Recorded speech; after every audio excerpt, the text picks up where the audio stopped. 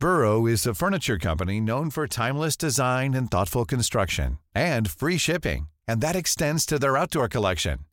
Their outdoor furniture is built to withstand the elements, featuring rust-proof stainless steel hardware, weather-ready teak, and quick-dry foam cushions. For Memorial Day, get 15% off your Burrow purchase at burrow.com/acast, and up to 25% off outdoor. That's up to 25% off outdoor furniture at burrow.com/acast. Since 2013, Bombas has donated over 100 million socks, underwear, and T-shirts to those facing homelessness. If we counted those on air, this ad would last over 1,157 days. But if we counted the time it takes to make a donation possible, it would take just a few clicks. Because every time you make a purchase, Bombas donates an item to someone who needs it. Go to bombas.com/ACAST and use code ACAST for 20% off your first purchase. That's bombas.com/ACAST, code ACAST. Hello and welcome to Off the Beat and Track podcast. I'm your host, I'm Stu Whiffin. It's another week, therefore it's another episode. Today's episode, I sit down with Gary Kemp. That's right, Gary Kemp of Spandau Ballet. And it's a wonderful chat. Gary's also a podcaster, which we touch upon, I believe, at the beginning of this episode. And he makes my job so easy. He's a wonderful talker and talks with such passion about music. So this was a dream episode, and you're in for a treat, trust me. Before we get on with that episode, a few thank yous. So I'd like to thank Scroobius Pip and everybody, the Distraction Pieces Network. I'd like to thank Rob at Sony for helping facilitate this. I'd like to thank 76 for producing this podcast, and I'd like to say a big thank you to you lovely lot for listening and supporting this podcast, which you've done now for a few years, and it's been wonderful, especially throughout lockdown, the fact that you have supported and listened and shared and retweeted and told your pals. It's been great, and it's been a real lifeline for me during lockdown, whilst my venue's been shut, to be able to connect with some amazingly beautiful creative people and have some wonderful chats with them, and the fact that I get to share them conversations, and if you get a fraction of the joy from listening as I do recording them, then yeah, everyone's a winner. So thank you. Okay, well, if you'd like to support the podcast, as I mentioned just then, we're on all the socials, so give us a like and a love and a share, and also I have a Patreon. And so if you want to support the podcast there, then feel free to do so. I'm aware it's been a tough year and times are tough, so no pressure there. But if you do head over to patreon.com/off the beaten track, then you'll find that for as little as 79p a month, you can get access to a back catalogue of 200 or so episodes that have never been released to the public. I put up lots of video episodes as well. And yeah, they're just bundles of stuff. So that's all over on the Patreon, should you wish to support the podcast there. I know why you're here, and it's not for this kind of waffle. You want the proper chat. And so, yeah, it gives me great pleasure to say, please enjoy Off the Beaten Track podcast with Gary Kemp. Right, I've got to take a quick break in this podcast because I've got some super exciting news. Off the Beaten Track podcast is proud to go into partnership with the Cacao Bar from Hotel Chocolat. That's right. The Cacao Bar is not a chocolate bar. It's all the best bits of a chocolate bar put into a really exciting new alcoholic range. That's right. Gin, vodka, and a beautiful range of cream liqueurs. So one of the big bonuses of this partnership is obviously I'm super thrilled to have Hotel Chocolat working with us, but they sent me a great big box of this stuff. And I'm telling you, it's amazing. Go and check it out, www.hotelchocolat.com, or over on the socials at Hotel Chocolat. But yeah, in the coming months, there's going to be opportunities for you to get involved with competitions with us, to win bottles of stuff. There's loads of exciting things coming soon, and I can't be more happy to say that this podcast is in partnership with the Cacao Bar from Hotel Chocolat. All right, let's get back to the podcast. It's Off the Beaten Track podcast on the Distraction Pieces Network with me, Stu Whiffin.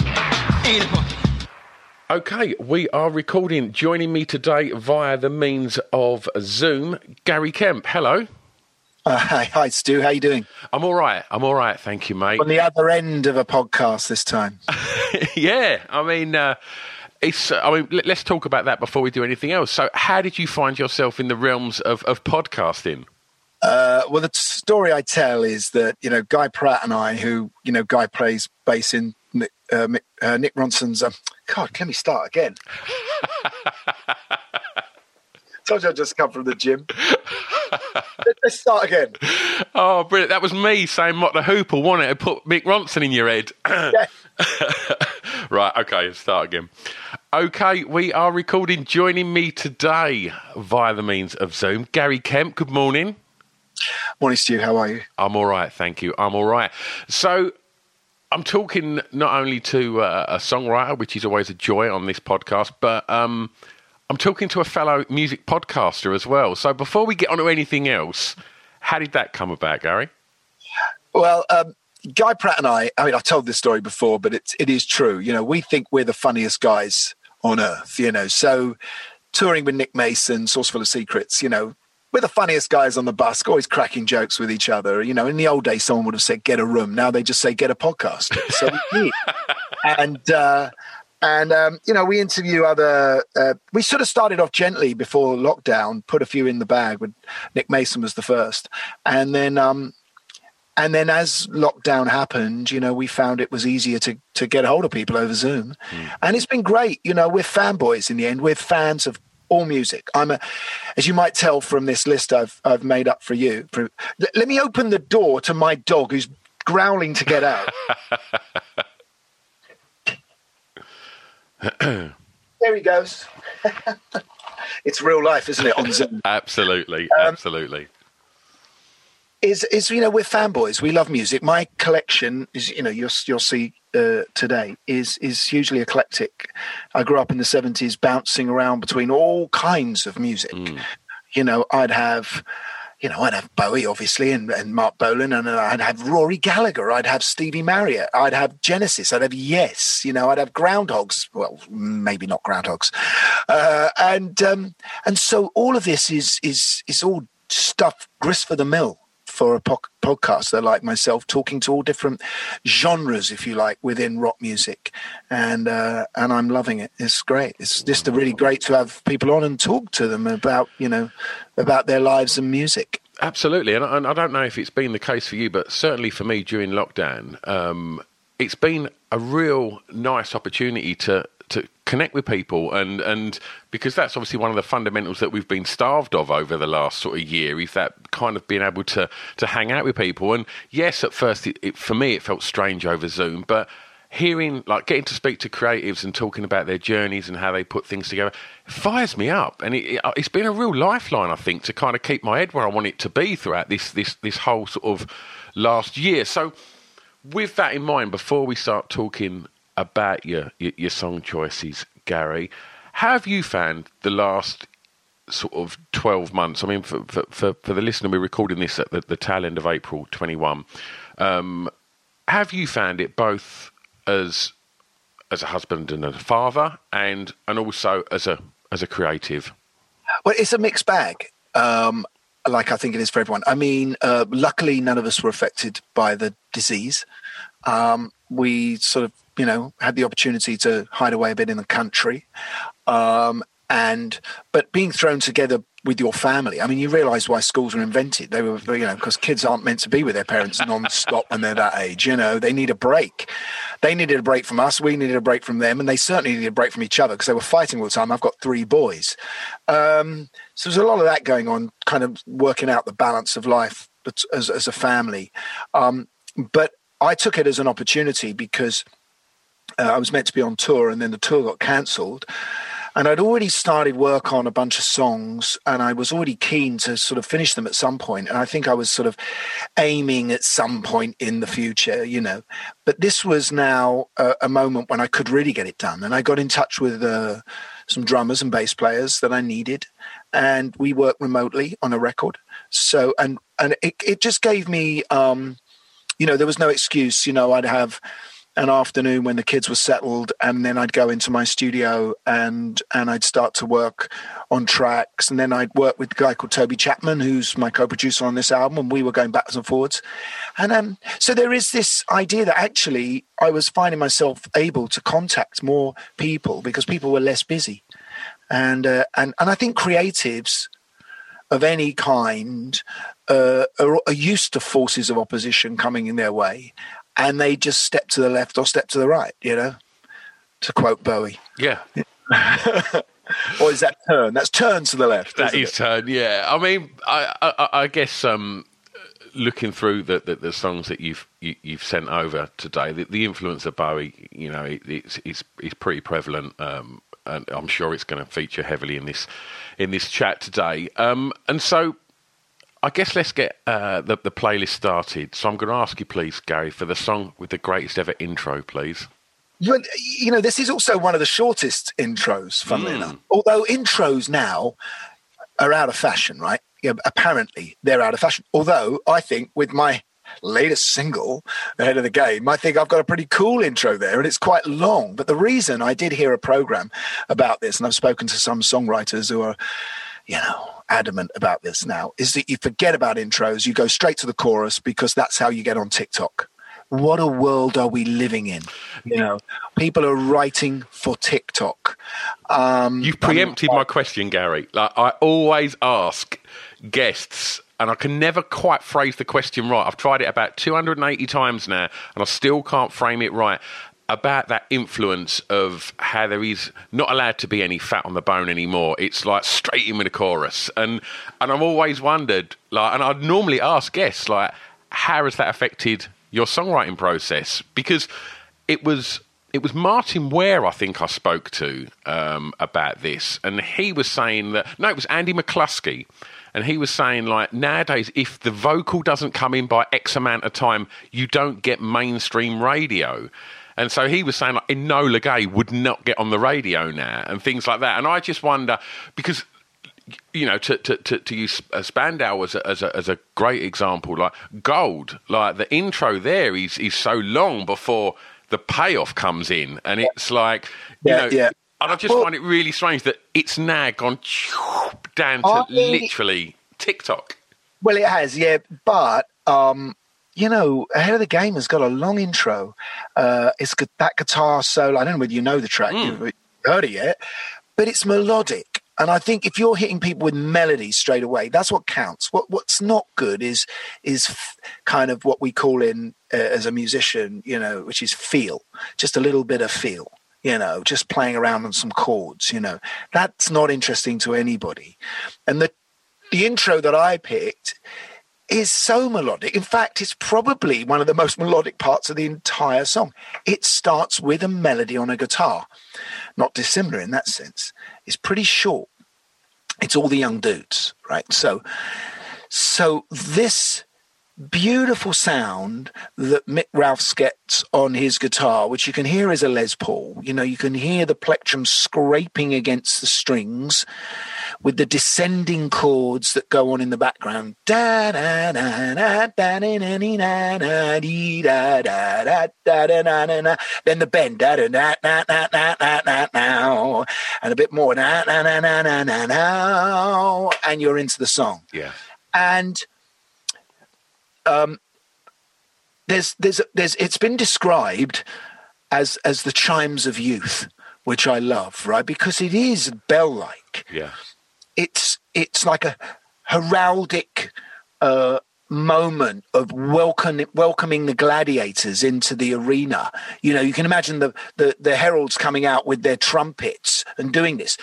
In actual fact, it's really Bach-ian. It's the same chords pretty much as what became Air on a G String, which was an adaptation of Bach's, one of Bach's orchestral pieces, with that descending chord, bum, bum, bum, bum. So we know that in the West as being really a spiritual, almost church-like, religious sort of piece of music. And so it's anthemic. within a few bars, you know you're listening to an anthem. Yeah. And this is an anthem of youth. So it set me up as a kid. It was like this was a blast from someone beautiful on a wasteland, because that's the kind of place I lived. In my mind, I'm living on a wasteland, and yet this sort of heraldic blast comes in, and I think that sets up the lyric of ordinary heroic kids, which is what the song's about. It goes through a list of these wonderful characters that live in your area, that listen to T-Rex, that are part of your scene, and that have spots on their faces but are somehow greater than ordinary.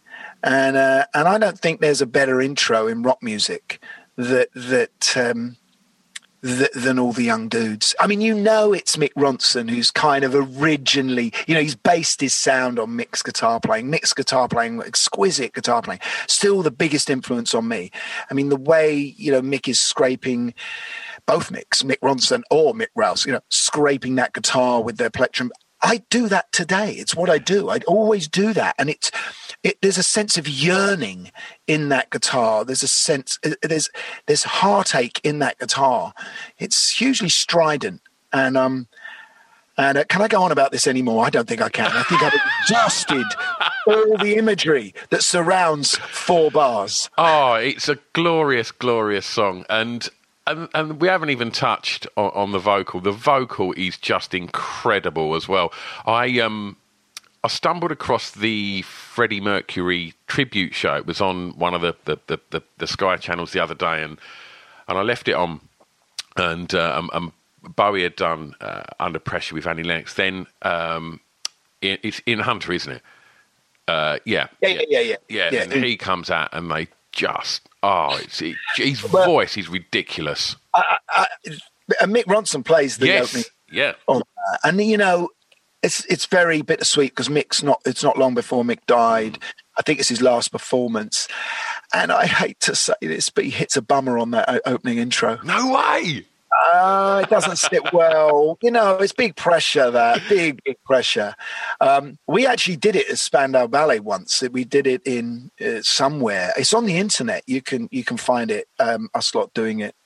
And it's a song of, it's a song that, sits kind of, it's very Bowie. It's very of that period. He offered Mott the Hoople Suffragette City originally. Really? I did not know that. And they turned that down. And, of course, Suffragette City ended up on the Ziggy. Well, maybe he was already on Ziggy Stardust and he was just offering it to them as well. Because Mott had not had a very successful few years, and it looked like they were about to split up. And I think Bowie had an affection for Ian. Ian wrote one of the greatest rock books, autobiographies ever, which is, Diary of a Rock and Roll Star, which is still available on paperback, which is, about their tour to America. And so he gave them this song. I think the follow-up, he offered them a follow-up as well, which was Drive-In Saturday, which they again didn't take. But, they had a bunch of their own good songs by then, Roll Away the Stone, etc. But this came out, this was written at a period of, Clockwork Orange was out, that was, so that whole Droogs and stuff and all of those, a sense, the imagery in this song is all about, housing estates and the various characters that are living inside the housing estates and not all good things. The opening line, is a guy considering suicide. Yeah. Get that on the radio today. People talk about how everyone's so much more open. Actually, it's much harder to get tracks played now. People are very much more sensitive now. Yeah, sure. So, but no, I had a brief sort of, I think Ian had a decadence in his voice that Bowie liked. And I don't know which came first. I think there was an element of, I think both of them were probably interested in the East Coast, what was going on over there in New York and Factory and all of that sort of stuff. Hoople never really matched this one after that, I don't think. Roll Away the Stone was good and, on Lucy Boogie. But anyway, you know, I'd take that intro with me. You know, if that was the last piece of music I ever heard, you know, that it may well be that intro. I saw them play live about 10 years ago at the O2, and they got back together. And, you know, it's not the easiest guitar player to play that, funnily enough. And I think Mick Rouse didn't. I think he had a bit of a sloppy job on that night because you know it so well. It's got to be done so perfectly, and if it isn't, you kind of get upset about it because it's gone in a second. Well, I'm going to ask you for track 2, Gary. I'm going to take you back now and ask you for the first song you remember hearing that had an emotional impact on you, please. Well, you know, it depends what you mean by an emotional impact, of course. So I was talking about this the other day, actually, to my brother. The first song I ever got a kiss to, which isn't really an emotional impact, but it was certainly, you know, it's special. impactful. And it's not the one I'm going to choose. Was Betcha by Golly Wow by Stylistics. Mm-hmm. So that's all. Every time I hear that, even today, you know, years later, you know, 40 odd years later, I'm still like, yeah, I can't remember who it was. but emotionally, well, I mean, all songs hit you emotionally, don't they? It's a hard one. So you know, it could be the intro and the beginning of Metal Guru, you know, which I thought was just, you know, a powerful piece of music. But emotionally, I am going to choose a song from the Faces and that album, which I think is so brilliant, which is A Nod's As Good As a Wink. And it's the Ronnie Lane song, Debris. And the reason I choose that is, I mean, I bought that album very early on. It was one of the first albums I ever bought. And I bought albums in 2 different ways. I worked as a greengrocer on a Saturday, and I did some evenings as well. Just around the corner from where I lived, you know, I'd go and help out the greengrocer there. So, you know, I'd get a few shillings and whatever it was then. I think new money was in, and that I could save up to buy records. I'd also beg my mum. I remember they were about $1.99 to buy an album in those days, you know. So, and she was often, you know, scraped around in her purse and found something for me. But A Nod's As Good As the Wink, I don't know why I chose that. I do, actually. Maggie May. Yeah, Maggie May was really happening, and Stay With Me was happening. And I really loved the whole look of the band. I love the way they kicked footballs around on stage on top of the pops. Mm-hmm. I just thought they had a real vibe of being in a gang. I just loved the music of Stay With Me. And I love that album cover with the little models of them on it. And, but this track stood out for me. Oh, by the by, the album sleeve had a poster that came with it. And I was a very sensitive boy. I didn't want to upset my parents in any way or be embarrassed. And when I opened up this poster, it was a bunch of little Polaroids or pictures or something of the Faces backstage and in dressing rooms and, you know, at recording studios. And one of them, tiny weeny picture, had a topless woman in it. Of course it did. Yeah, random. But and so I destroyed the poster. No way! Yeah. What, through fear that your mum might see the set of boobs on it? Yeah. And then I would be embarrassed, or she would be embarrassed, or it would be awful, and I'd die of, you know, I'd burn up. And so I destroyed the poster. I put it in the bin. Anyway, this song stands out. It's not Rod's voice, is it? It's Ronnie's voice. He's got a very London-sounding voice. He sings about a Sunday morning market. Oh, wow. Someone's singing about something I know. I met you on the Debris at the Sunday morning market, you know, and it was, you were looking for a bargain. You know, we used to go to the market every Sunday morning with my mum. You know, we used to go to Chapel Market in Islington and look around, see what we could buy. You know, there'd be a pie and mash shop down there. On a Friday we had pie and mash. It was one called Manzi's. It's not there anymore. I mean, the market had a apple fritters stall. I did hear a story once that the guy who ran the apple fritters stall, the hot fat that he made the fritters in, at the bottom was a load of sovereign rings that he would sell. You know, you could fish one out, it was dodgy, bent, but I don't know whether that was true. And then they'd have a sarsaparilla stall, that's selling, that wonderful cordial juice. You could get hot sarsaparilla and apple fritter, and you wouldn't have a pie and mash as well unless you were really greedy.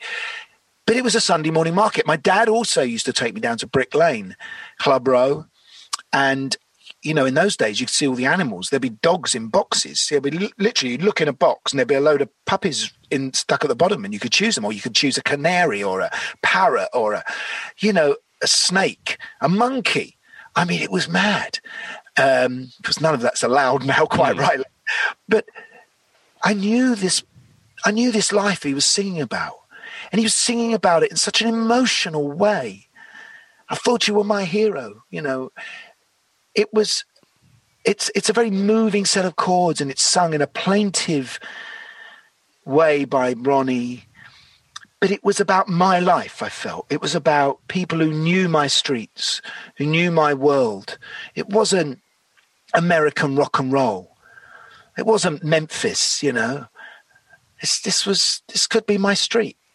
And it really touched me emotionally, and it still does today. I put that track on, and it... Now, of course, in those days, it was about the moment I lived in.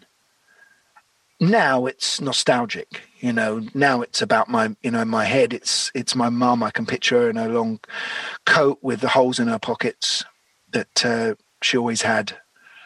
I knew it had holes in her pockets because I looked in her coat pocket one day when it was hanging up. I think I was probably looking for some pennies to go and buy some sweets, and there were holes in both sides, and we were quite poor. I remember seeing my mum cry once because she couldn't afford to buy me a pair of shoes, and they'd got too small for me.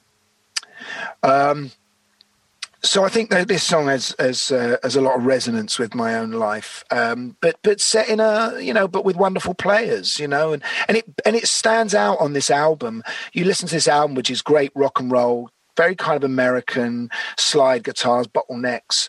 And then suddenly this London piece of London reportage.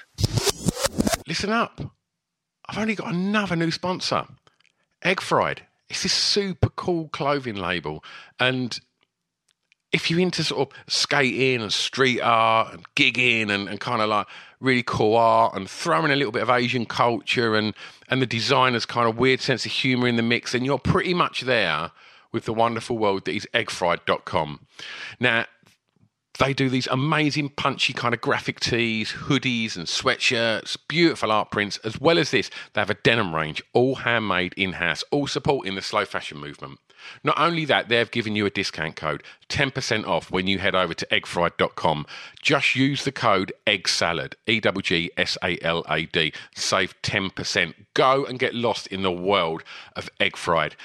Also, they've got a new kids range, and it's called Small Fried, and it's super cool, super cute. And again, it's all over there in this wonderful world. Go and get involved at eggfried.com. I'm going to stay in the formative years. Sorry, mate. I do talk a lot. I'm really apologising now. It's beautiful to like. I always like to ask guests, like, if they shut their eyes and heard that song now, what would they picture? And you'd done it perfectly. Right. So it's, you're a podcast. You're making my job very easy today, Gary. This is lovely. For track 3, remaining in those formative years, a song that reminds you of your time at school, please. Well, I could have picked so many because, people used to walk around in what we call the quad, right? Which is, I better describe what school I went to. So I went to a school called Dame Alice Owens, and it was in Islington. It had been in Islington since 1613. Right? So it was set up by this woman for poorer kids, and it became a grammar school. And I got into this grammar school, and of course, when you go, I was at a local school before then, my primary school, and I only ever met working class kids all my life. And then suddenly, I'm at a grammar school, and I'm meeting middle class kids, and I'm going to their house. Maybe someone invited me to their house. I see books on the shelf. We didn't have books. We went to the library, I see people reading big newspapers that look, rather posh and discussing theatre. I went to this person's house called Jay Landersman, who was a counterculturalist. I got in there via his son Miles, and we went one day to have a jam on guitars. I must have been about 12, I guess, and keyboards. And they were a little bit older than me. And this isn't the song I'm choosing, but we actually ended up playing "Set the Controls for the Heart of the Sun," Pink Floyd, for hours and hours on our guitars and keyboards, which is funny, really, because that's the song I play now with Nick Mason, one of them. And but in the quad, in our playground, so you'd have kids and they'd walk around with their vinyl sleeves as like little flags, right? So this was like a flag on a boat. This was saying, I am the Groundhogs. I am Rory Gallagher. This is our tribe. This is your tribe. And I guess the working class kids tended to be at that point Bowie and T-Rex and Rod Stewart and the Faces. So they'd be into all of that. They'd be wearing clothes as much as they can. They could twist their, do whatever they can to twist their school uniforms round into looking something like that.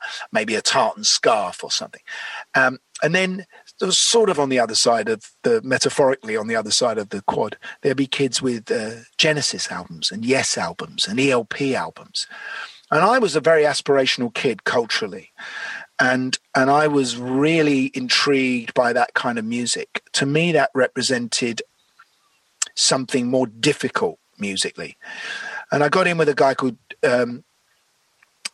Jess Bailey, who was a keyboard player. And he was a bit older than me and hung out with some sort of hippie people that worked in a music shop in Islington. Anyway, he was into Genesis. And I ended up buying Foxtrot or listening to Foxtrot. Foxtrot came into my life, this really complex, what we call prog rock album now, with Peter Gabriel at the front, Phil Collins on drums, Mike Rutherford, Tony Banks, Steve Hackett. And I bought this album. And what I loved about it was that the complexity was closer to classical music. So I think prog rock comes out of middle-class kids wanting to play rock and roll, but feeling rock and roll was a bit too oiky and a bit too folky in the kind of popular sense, but embracing a kind of rock classical. So going for different time signatures, quirky stuff. Foxtrot for me, which is a 28-minute track or something, it's all of side 2 of Supper's Ready I'm talking about. Supper's Ready, which is all of side 2 of Foxtrot. Supper's Ready is my track, by the way. Yeah. If I haven't already said that. Is, was a, there's a common word to use, but it was a journey in music. It took me somewhere that I'd never, ever been before musically. If you're looking for plump lips that last, you need to know about Juvederm lip fillers. With Juvederm Volbella XC and Juvederm Ultra XC, your lip look, whether it's subtle or bold, can last up to 1 full year with optimal treatment and no additional maintenance. Find a licensed specialist and see if it's right for you at Juvederm.com today. That's JUVEDERM.com. Add fullness to lips in adults over 21 with Juvederm Volbella XC or Juvederm Ultra XC. Do not use if you have severe allergies or a history of severe allergic reactions, or if you're allergic to lidocaine or the proteins used in Juvederm. Tell your doctor if you have a history of scarring or taking medicines that decrease the body's immune response or that can prolong bleeding. Common side effects include injection site redness, swelling, pain, tenderness, firmness, lumps, bumps, bruising, discoloration, or itching. As with all fillers, there's a rare risk of unintentional injection into a blood vessel, which can cause vision abnormalities, blindness, stroke, temporary scabs, or scarring. For full, important safety information, visit Juvederm.com. Burrow is a furniture company known for timeless design and thoughtful construction, and free shipping, and that extends to their outdoor collection. Their outdoor furniture is built to withstand the elements, featuring rust-proof stainless steel hardware, weather-ready teak, and quick-dry foam cushions. For Memorial Day, get 15% off your Burrow purchase at burrow.com/ACAST and up to 25% off outdoor. That's up to 25% off outdoor furniture at burrow.com/ACAST. Millions of people have lost weight with personalized plans from Noom. Like Evan, who can't stand salads and still lost 50 pounds. Salads generally for most people are the easy button, right? For me, that wasn't an option. I never really was a salad guy. That's just not who I am. But Noom worked for me. Get your personalized plan today at Noom.com. Real Noom user compensated to provide their story. In 4 weeks, the typical Noom user can expect to lose 1 to 2 pounds per week. Individual results may vary. I'm going to take a break in case you want to ask me a question. I'm always interested as to how guests, especially sort of people, you said you was, culturally sort of aspirational. Like, how did you find school? Did you enjoy it? Yeah, I did enjoy school.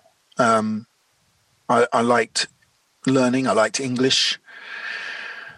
Gave me an opportunity to form bands, to play music, to do drama. I was really creative in the school. I was, me and a mate put together a Pinter production once. I was often, lunchtime, go and see Gary Kemp play his guitar on stage with, I was always doing something, Was you, obviously, you've gone on to play to, hundreds of thousands of people on the biggest stages on the planet. Was you confident then? No, I've always been, even now, I'm very, very hugely nervous of performance, but there's a choice in life, isn't there? You either say, I'm so nervous I can't do it, and that's it. You don't do it.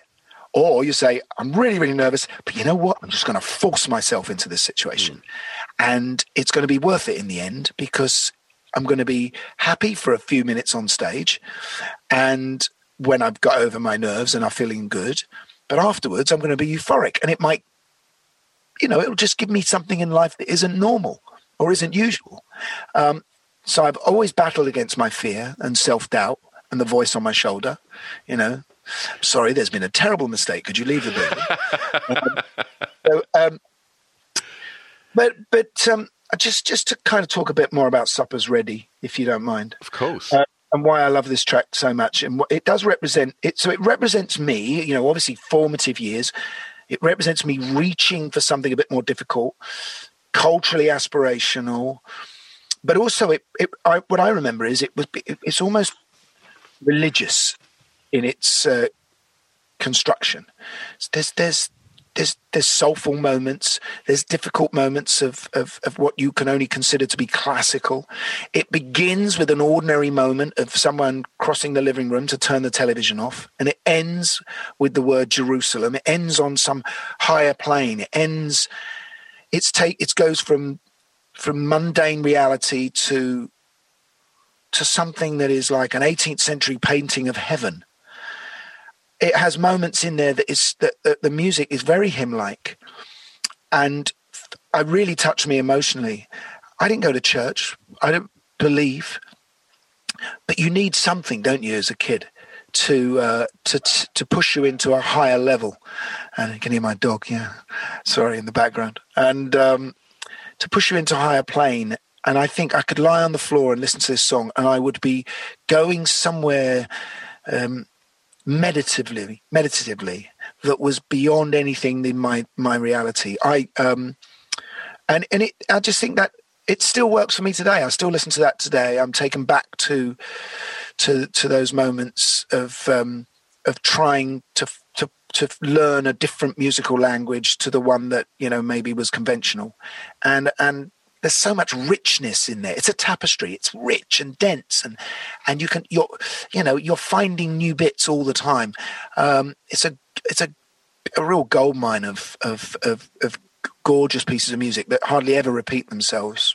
So not the kind of music I ended up making, but there's going to be something when we get on to Clubland.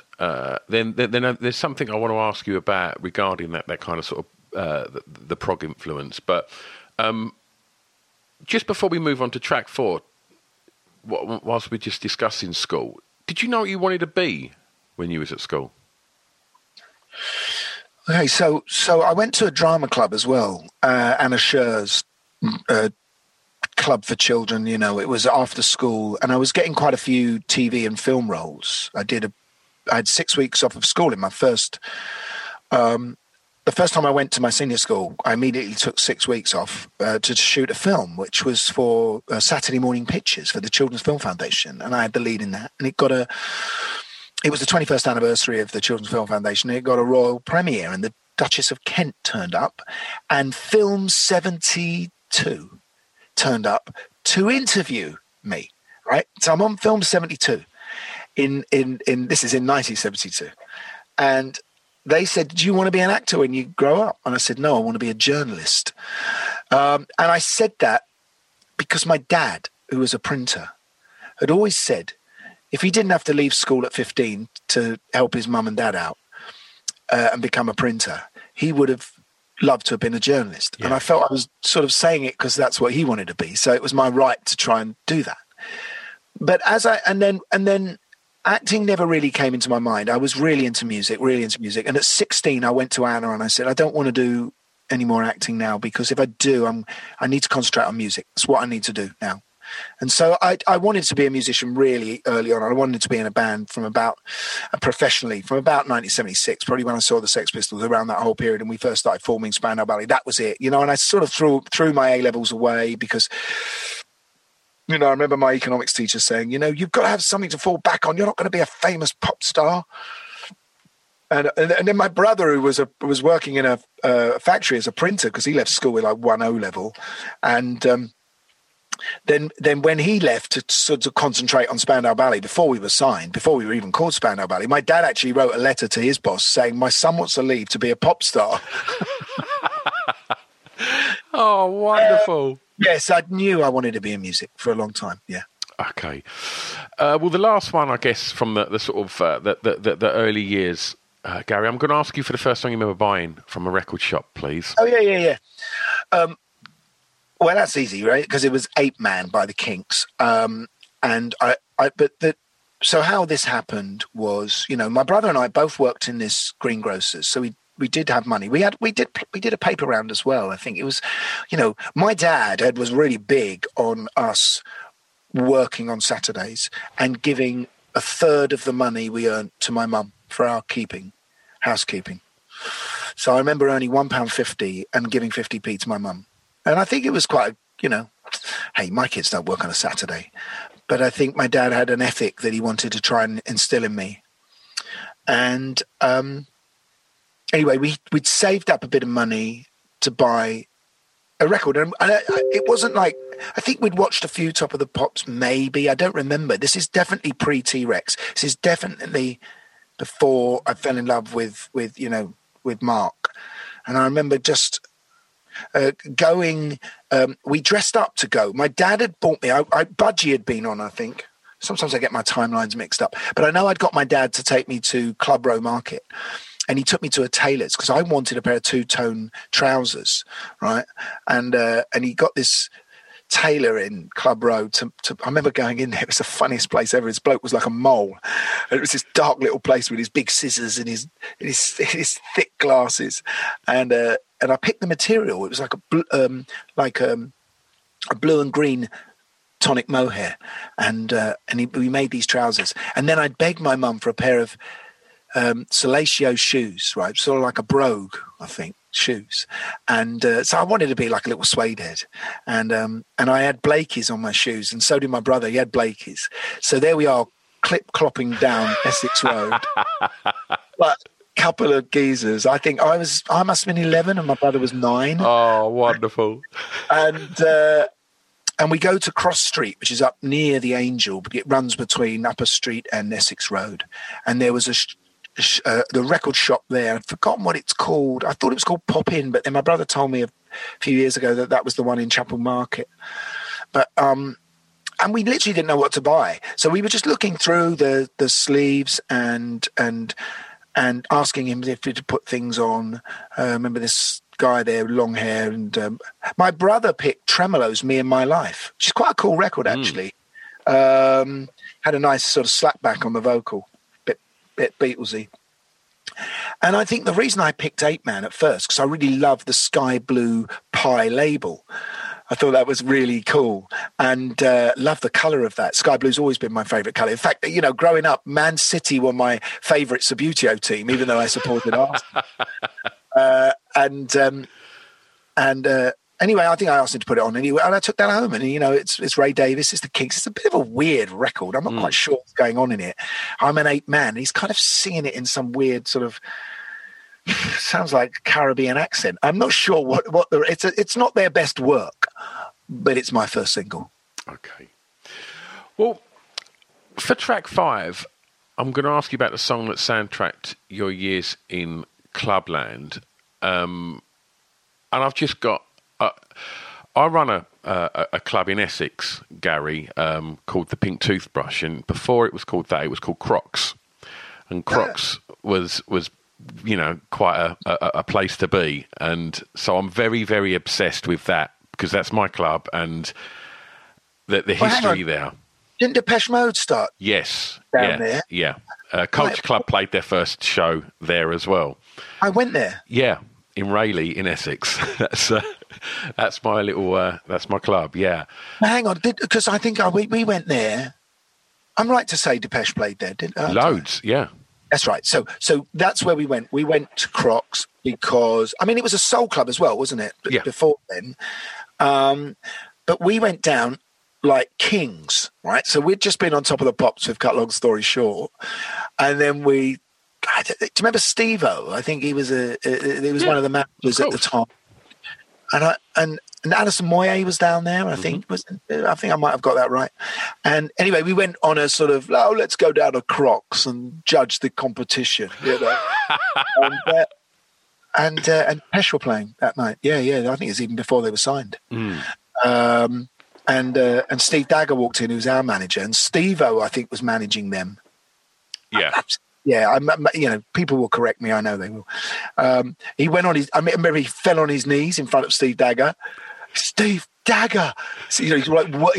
For him, he was like the greatest manager alive. You know, this is like meeting Brian Epstein if you were Andrew Lou Goldham. You know.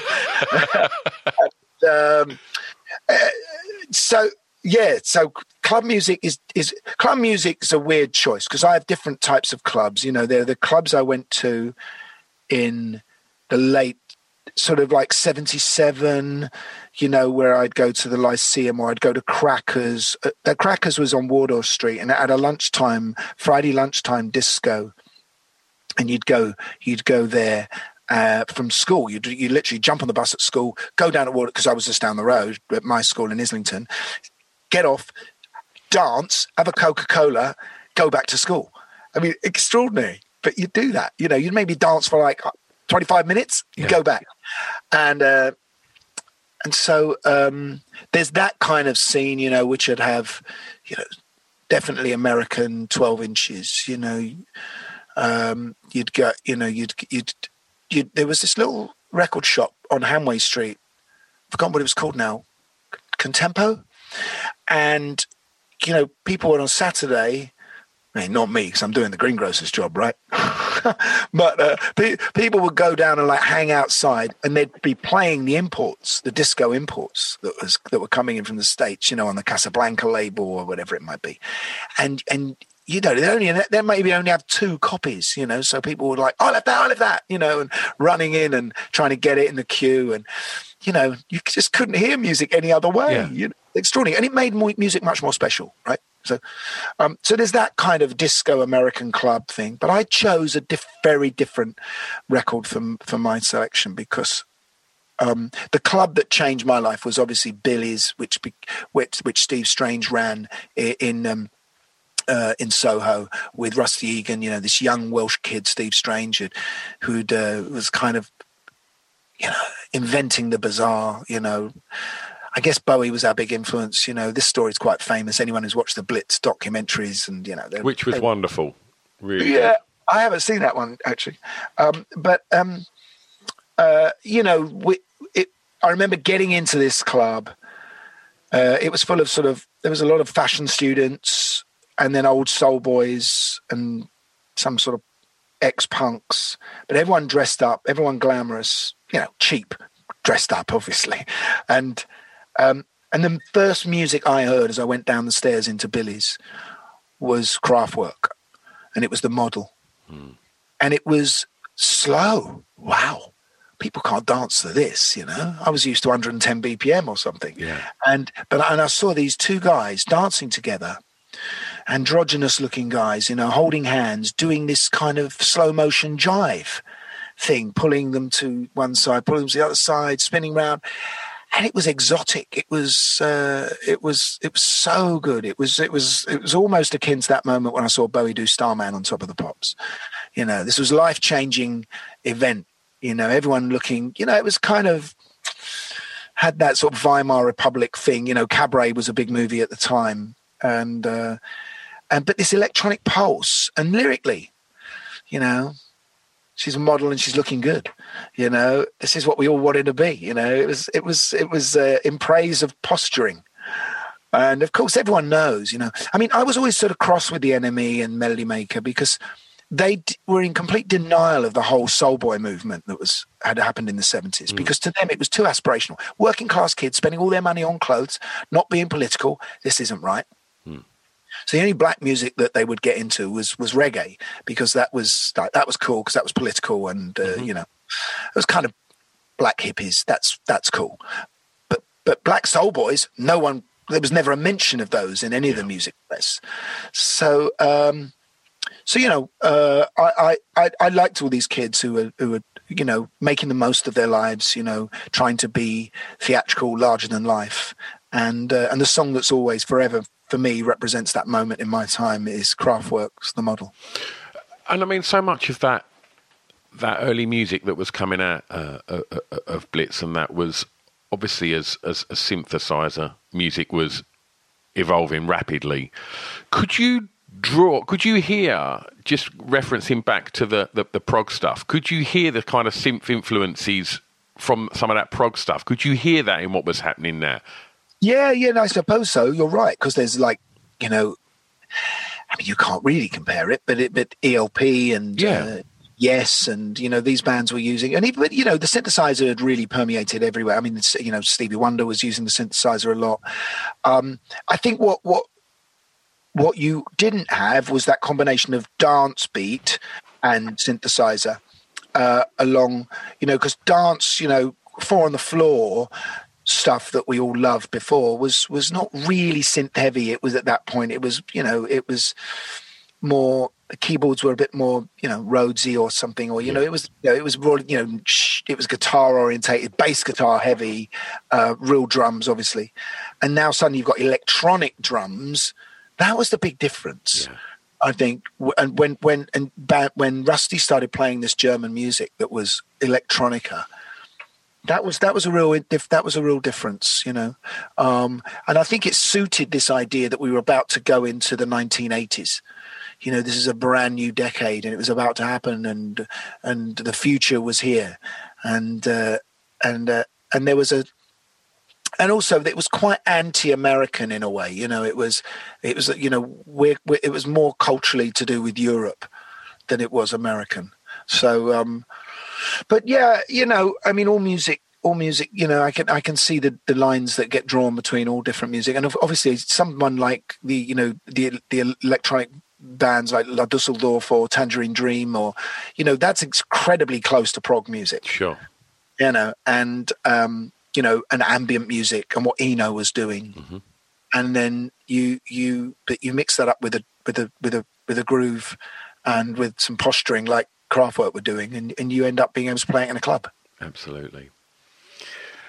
I'm going to take you home for track 6, and I'm going to ask you to tell me a favourite song from an artist from your home county, please. Well, this is really tough, isn't it? Because I live in London. Yeah. It's not like I'm living in Durham and there's about a choice of 3, or 1. As much as I love Durham, it's kind of sport for choice when you're a Londoner, aren't you?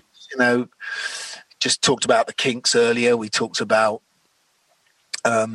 we can talk about The Who, because there could easily be a track from those guys. I mean, the Stones, it's kind of London, isn't it? The Clash, I have to say on that moment, just while I'm talking about the Clash, this is going to be controversial. I'd never go to play a Clash record.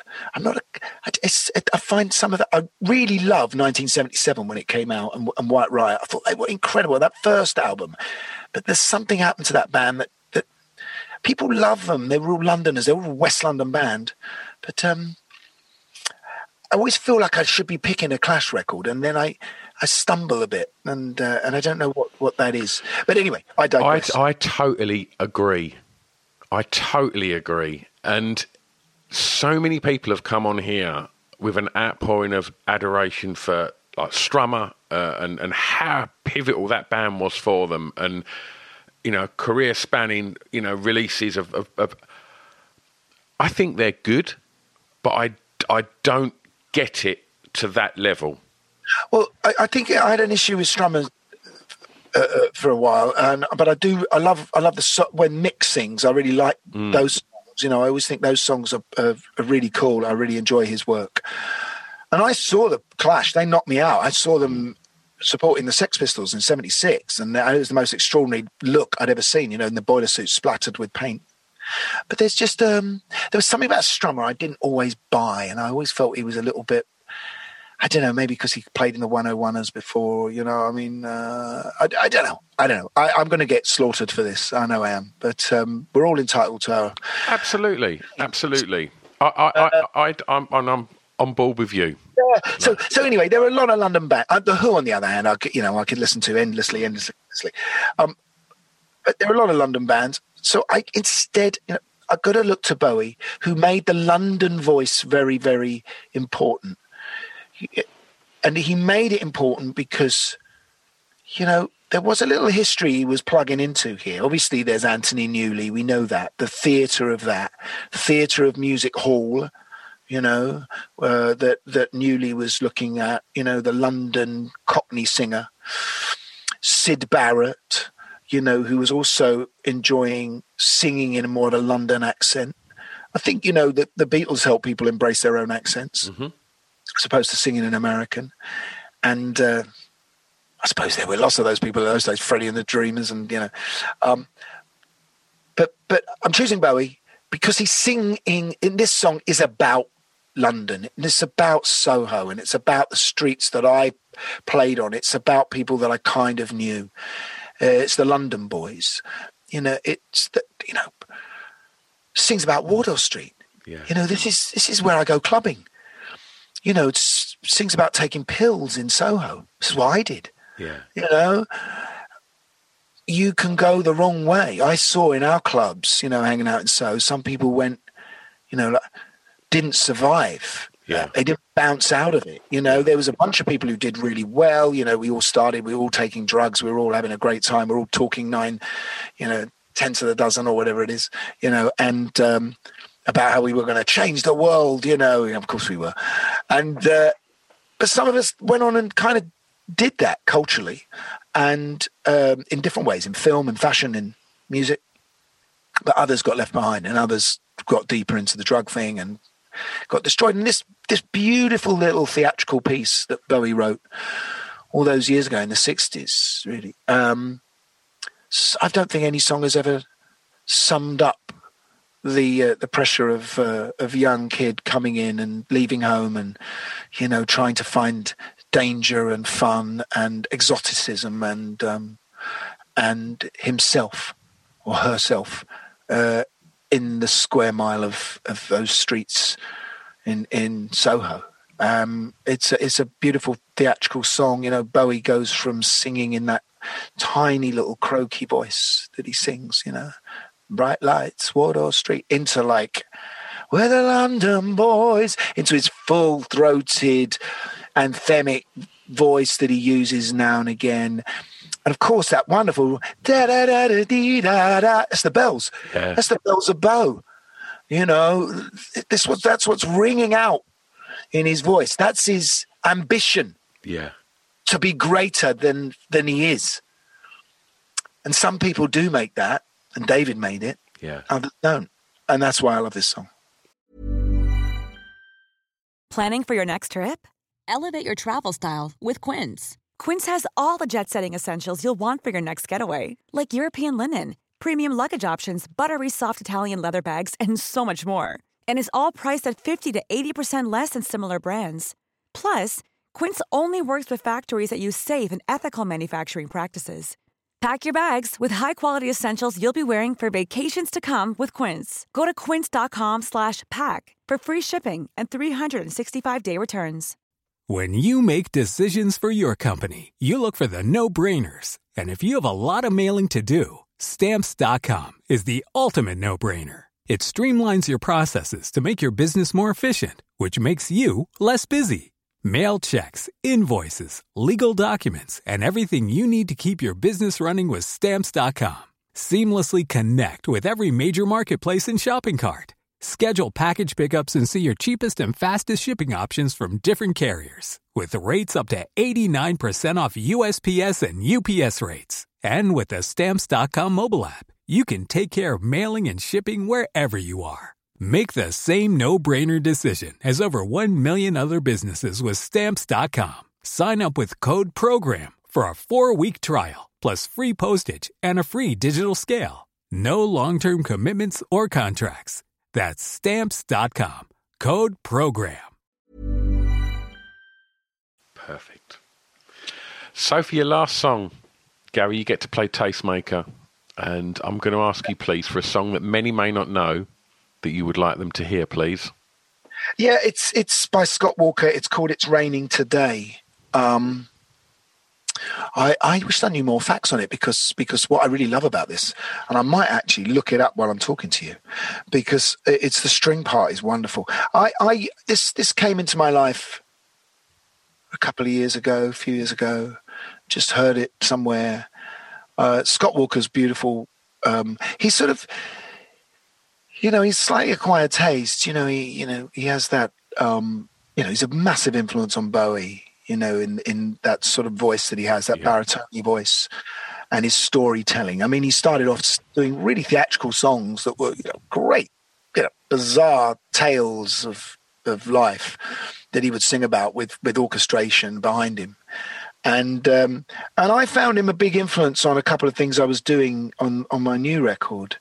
There's a track on the album In Solo called In Solo, and I used it as a bit of a template for the drama that I was trying to capture in the story in this song. That and Richard Harris's MacArthur Park. Yeah.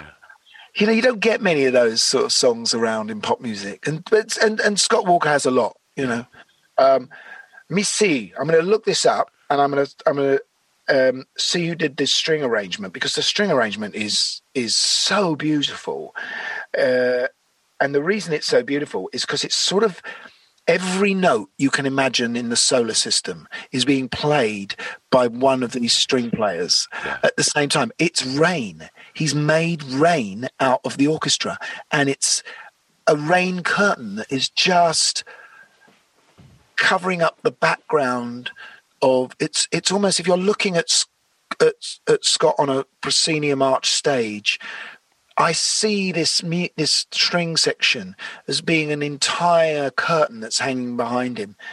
You see, I start to look up It's Raining, and I get It's Raining Men, and that's not the track I was looking for, is it? And I just want to know who did that string arrangement, and I hope you don't mind me looking for this. Not at all. So it's on, if I'm not mistaken, it's on Scott 3, isn't it? Yeah, it's with the one with the eye on the front and himself reflected in the eye. And they call it Baroque pop. Wonderful. And that kind of sums it up. Yeah. Baroque and roll. And I've never quite seen, he slips genres, you see. This is the thing with Scott Walker. He's a bit like Anthony Newley, but a bit more interesting in a way, a bit more edgy, and the Walker Brothers, I think they did an album sometime in the early 80s called Night Flight. And I think Eno then goes on to say that he thinks it's one of the greatest albums ever made. And it's quite an obscure little album. It's a bit more electronica involved in it. So the strings were arranged by Wally Stott. Wally Stott, who died in 2009. English composer and conductor who became a familiar household name to BBC radio listeners in the 1950s. I see. Wally Stott became Angela Morley. That can't be right. You're going to have to edit this, aren't you, mate? That's fine. Loving the journey. I think this is more interesting than we think it is. Yes, I see. So Angela Morley was born under the name of Walter Wally Stott. Wow. Well, there we are. There's a whole story in there that's greater than the song, and I'm going to explore that when we sign off. So we've done prog, we've done punk, we've done electronica, we've done that early kind of new wave sound, baroque and roll. How do we fit yacht rock into this thing, Gary? I know. I shouldn't have said this. This is my latest record. That is this one track on the album, which has a kind of, I said it's a homage to yacht rock. Use the word homage, and then you kind of get away with it rather than just saying it's yacht rock. I suppose it acts like, for me, yacht rock is the good bits of yacht rock are people like, Steely Dan or Todd Rundgren, right? Mm-hmm. So,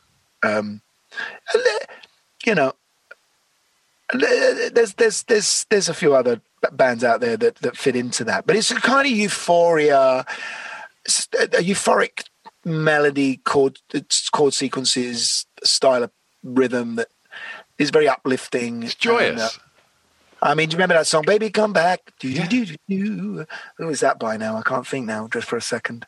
And so joyous, yeah. And I'd sort of stumbled on these chords, and part of this album, my album, is really about looking back on my life and trying to join the dots of these different people I am. There's a track on there called Waiting for the Band, which is about being a fan and how that feeling has never left me. And there's one called I Remember You, which is about being a much stronger human being, sharper of eye, fleet of foot, and how do I live with that now, getting older, less time in front than behind. So there's a lot of slight self-reflection in the album. And then there's a couple of pop songs, which is what I like writing. And one of them was Ahead of the Game. And I said, that's probably my influence, because I was looking back on a load of 70s albums that made my life, whether it's for everything from ones we've been discussing to bands like 10cc, and the Wings, who I love, and, I want to get my backing vocals to sound like this, on this 70s record. So I just wanted to be able to make references as I listen back to my album and think that represents me growing up, and the tastes that I had then. And so along came Ahead of the Game, and I it's kind of yachty. And the album's out June the 18th, is that right? Yeah, you can pre-order now, as you do nowadays, and I'm really proud of it. I did most of it in lockdown, but it's got some great players on there. Guy Pratt plays on there, Richard Jones from The Feeling, Roger Taylor from Queen, Ash Sohn, who plays on loads of Robbie and Adele tracks. My brother plays a bit of bass on Waiting for the Band, and Toby Chapman and I do keyboards and I play guitar. It's some of the song. It's lyric really. It's an album I wrote lyric first, pretty much, and then built the music around it. And it's. Have you always done that? No, I only do it when I'm writing for myself. I think writing for Spandau, I did it once. I did it on Through the Barricades, but I just felt this album I was drawn to by writing lyrics, trying to solve some problems that I had, some thoughts that were concerning me, some issues, getting into and I try and put that down into verse, and then there's a song on there called Rumor of You, and I had 3 tunes for it before I chose the one that's finally on the album. And that's how it was kind of working for me, this record. It's saying that I can't help but try and write hooks, you know, so it's not like, it isn't a guy talking about his life ending, leaning over an acoustic guitar. Yeah. It's quite uplifting as well. And there you go. Wonderful. So if people want to find out about everything that's happening in the world of Gary Kemp, where's the best place to keep up to speed with you? Just GaryKemp.com or my Instagram. This is the place. I occasionally go on Twitter and put something up, but I pretty much hate Twitter because it's just the most depressing place in the world to be. It's a pretty bleak place. Remember that Monty Python thing? Is this the right room for an argument? Remember that is every day, right? So, so Insta or GaryKemp.com. Wonderful, Gary. It's been an absolute joy listening to you talk today. It's like you've made my job so easy. It was the way you described the songs was beautiful, and yeah, I can't thank you enough. You. You know, we both love music. That's why we're here. Absolutely. Yeah. Thanks ever so much, Gary. Cheers, all the best, mate. Cheers. There you go. Who'd have thought it? Spandau Ballet in my venue, watching Depeche Mode. Oh, incredible. Great. Loved it. Absolutely loved it. When I got the confirmation that Gary was going to guest, I was so happy. And it absolutely delivered. What a talker. Such passion, such love of music, and it really come across in that conversation. So huge thanks to Gary, and thanks again to you lot for listening. If this is your first time listening, then why not go and explore the back catalogues, because you can hear me chatting to artists such as the Foo Fighters, Tommy Lee of Motley Crue, Fatboy Slim.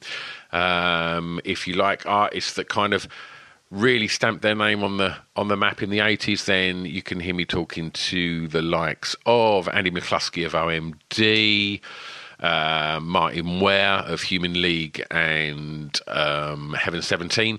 And just go and have a rummage, because there's 300 episodes now, so there's so many ace chats to be enjoyed, so go and get stuck in, and I'll see you next time.